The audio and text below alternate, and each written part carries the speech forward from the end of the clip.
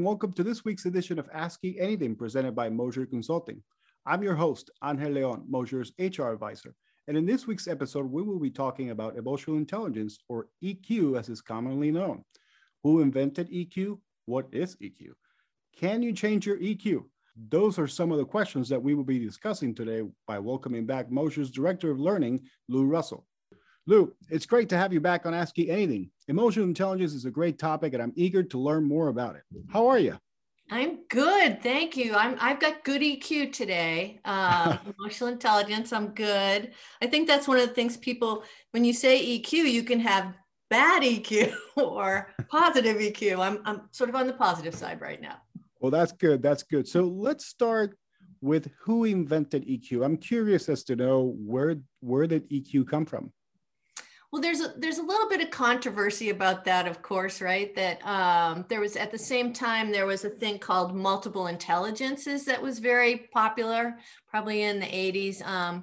But basically, Daniel Goleman has most of the credit, I would say, at this point. He has most of the credit for doing more of the research and getting it into books. Okay, so Daniel Goleman, great. Mm-hmm. So what is the makeup of EQ? Well, the idea of EQ is that it's basically concerned with helping you notice your emotional energy and then making choices to react to whatever's happening to you. So a lot of people don't even know that it's in them, right? It's there and they get freaked out. And then what's interesting is they don't have access to any of the things you would normally be able to do. They can't write, they can't listen, they can't smile at people, right? It shuts everything else down.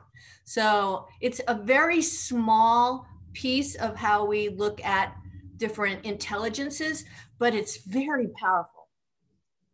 So I understand there are three internal capacities of EQ: self-awareness, self-regulation, and motivation, which focuses on the self, correct? Right. And then there are two external capacities, which are social awareness and social regulation. What else can you tell us about those? Exactly. So that's really interesting because the first thing you're going to do, you really want to start working on your self-awareness, right? Your self-awareness and noticing that maybe you're getting mad about things that are stupid. So you should not do that, right? And then motivation is kind of a funny one. That's one in the middle, because what happens there is if you're not motivated, you wouldn't be on this podcast, right? Right. Motivation is sort of you kind of go, well, yeah, of course, because we're studying it right now. So social awareness then is now looking out at other people. And this gets a little dicey too, because as you're looking out at other people, it's good to help people and it's good to acknowledge people, but sometimes you can get sucked into someone else, which is sort of a negative side of that social awareness as well. So what about social regulation? How do we regulate while we're interacting with others? Yeah, so a lot of times that's kind of a tricky question, yeah, right? It is. It's really a tricky question. And I think personally that with social regulation, so for example, my team, I can tell how they are feeling socially because we work together all the time, right? Mm-hmm. And I know that when one's having a bad day or one's struggling with something, I'm able to see that. I see that through my social regulation. On the other hand, you could also say, in social regulation, I'm going to tell all of you exactly what to do all of the time. And that's what we don't want. Right. You know, the social regulation of someone else bossing you around, that's not really the point of it. Well, and I guess you could also apply the social regulation aspect to, the workplace, right? So mm-hmm. if you're working as a team, if we are working with each other and kind of going back off of what we had in our initial conversation way back at the beginning of the year about leadership, if you're social regulating, if you're working as a team, you have the leader, you have the rest of the group, and you, as a leader, you want them to be working as a cohesive unit, right? Right, exactly. And I think that's sort of relevant too for all the quarantine that we've been in, since then as well.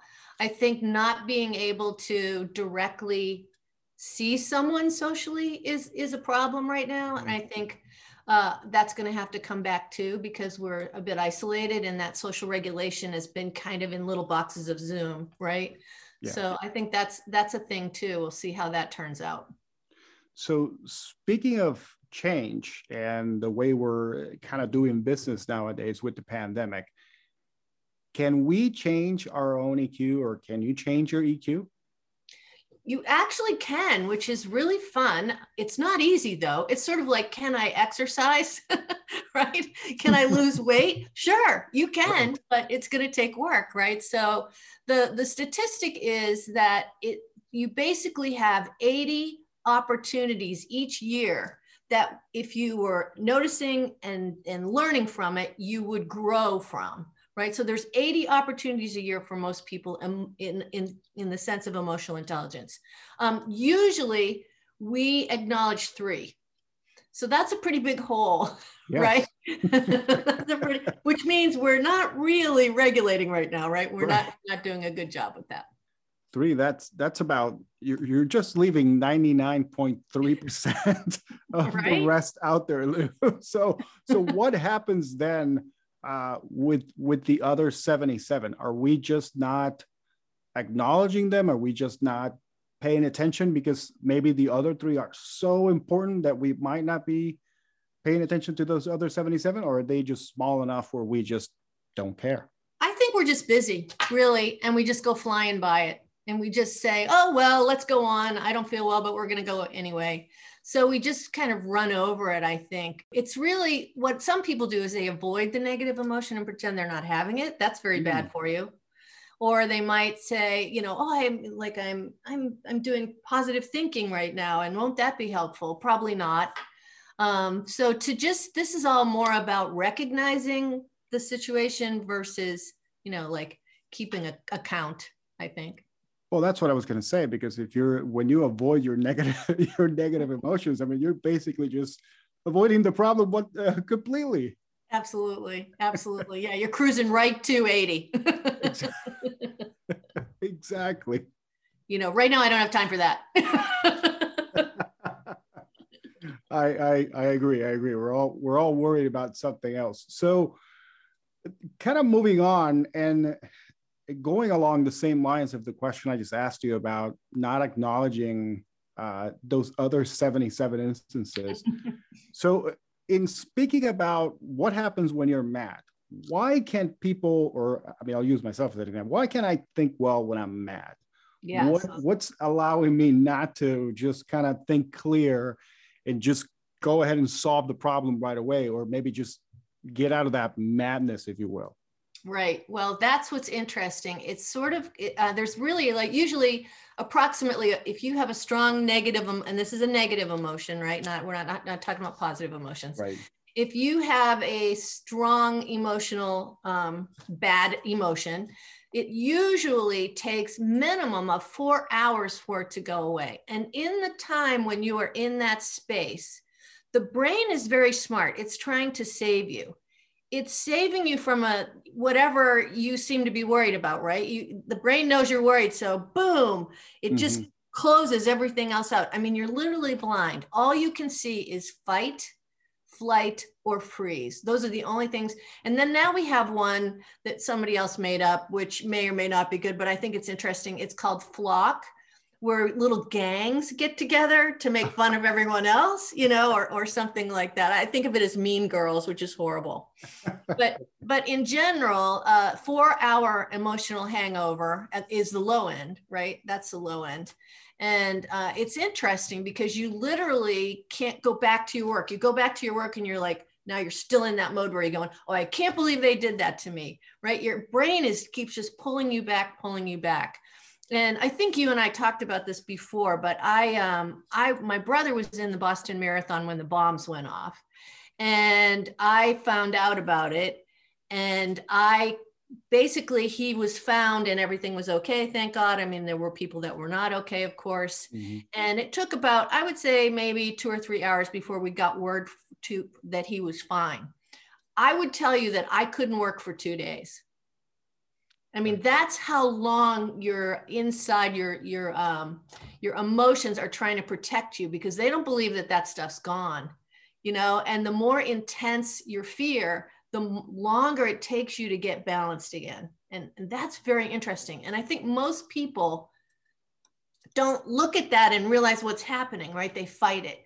You go, oh, well, I'm just mad, so I'm just going to keep going. And right. And then it's just absolute horror, right? They're yelling at people and all that kind of stuff. So the awareness bit is so important to say, wow, something different is happening to me, and I'm going to make a choice whether I'm going to let it go or not. What is the, you know, how important is this? In that case with my brother, it was incredibly important. I couldn't do anything else. Right. You know? So it's just, I think that that kind of stuff is just fascinating, how much your brain is able to try to keep you on track, even though you're trying really hard not to be.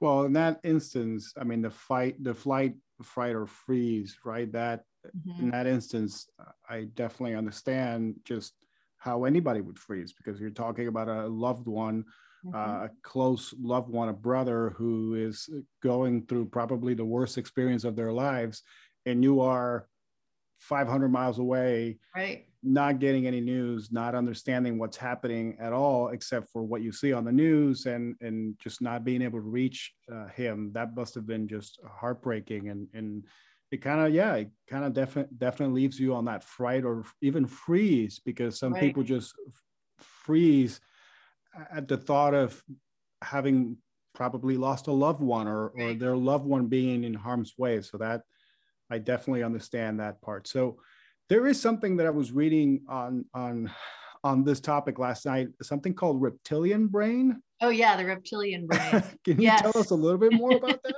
Yeah, well, then that's actually relevant to what we're just talking about. The reptilian brain is your fight, flight, or freeze. Okay. That's the most that like has come from the cavemen. It's the thing that keeps your brain, you know what I mean? Like it's been there forever. And once the reptilian brain is, they say, once the reptilian brain is engaged in some extent, everything else is shut down. You know, everything else is shut down. It was interesting to, you know, I think back to that situation. It was interesting to me that the first thing I did, I was in my office, you know, on the computer, like everyone always is. And the first thing I did when I heard it somehow, I don't even remember how I heard it. I closed my door. Like, what was that? But it was almost like a reaction to, I know I'm going to get reptilian right now, and I'm going to do it by myself. Yeah. You know? Well, it could also be you know, in some way, a sort of defense mechanism, just because of the situation that you're going through, how close the individual is to your brother. You just want to use a term, kind of shut the world away from you. And so by closing the door, you might be just doing that in your own brain. Right. And also keeping other people from bothering you, because you can't manage that. In that situation, you can't manage it at all. You can't manage saying hi, want a cup of coffee? No, get out of here. You know, so yeah, I think it's, and I think everyone can do this. I really do. And I am very happy that I learned about this, because even like yesterday, I went in for a doctor's appointment, you know, they were scanning or whatever. And I'm working on my breathing, working on, you know, just trying to not get freaked out about this. And you can do it. It's just what, you know, it's just a practice. Right. So how can one develop or grow their EQ? Well, it mostly is practice. Everybody has a capacity to grow it. There's nobody that can't do it, right? It's a capacity to heal, but they just don't see that they can. They don't believe that they can at that point. And there's always a tension to go, all right, I give up, right? I'm out. This is all goofy stuff. I don't know. I think you have to be truthful with yourself. That's really hard also, to think you really aren't able to bully your way through it. Right. I think that's important. And I think you have to help those around you. And because in a team, it's even more important. You have to be able to communicate effectively. You need to stop making up stories about what the person's saying and actually listen to what they're saying. So and that's the social side, right? The team side is super important in work for sure. Mm-hmm. Yeah, and I think, as we touched on earlier, if you're in a team-based environment, this might be a little bit easier because you recognize those around you, and you know that the well-being of the team and the positive outcome of the team depends on all of you together, working together. It's just, yeah, I totally agree. It's especially true with leaders, I think, mm-hmm. because with a leader, the leader can see someone on their team that, and you can see them go reptilian, you know, basically. And then here's what a lot of leaders do. They go, you better stop being reptilian right now, because we've got a lot of work to do. You know, they don't know the impact of that. If you see reptilian, you're very quiet and gentle with a person until they come back in 4 hours or whatever. But it's interesting because we have this, you know, because we're all running around so much that you kind of just climb over people, which is not good. So speaking of getting reptilian, I do have a question. How do people know when they're getting reptilian, and can they stop it in time?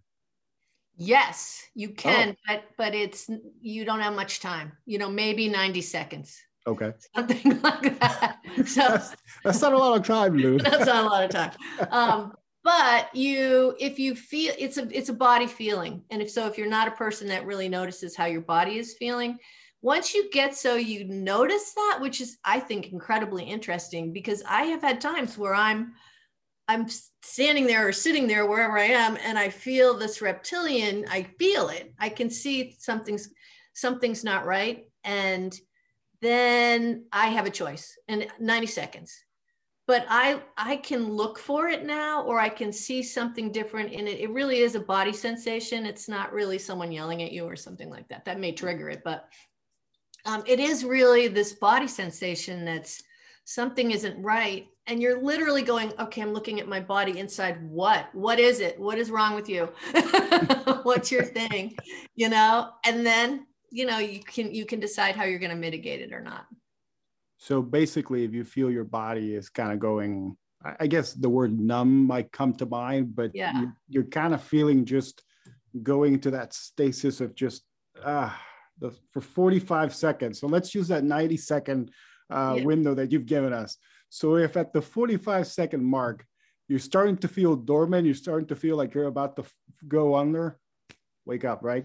Right. And then we have in our EQ profile, we have a whole bunch of projects you can do. Mm-hmm. So there's a project for self-awareness, there's projects for social awareness, So the projects are really interesting. So if you look at those and you have them you've tried them before, you can take one out, like even just deep breathing. That's a really simple one. Or some people like to do something like take their finger and just keep tapping it on their hand, just something to divert the whole bit.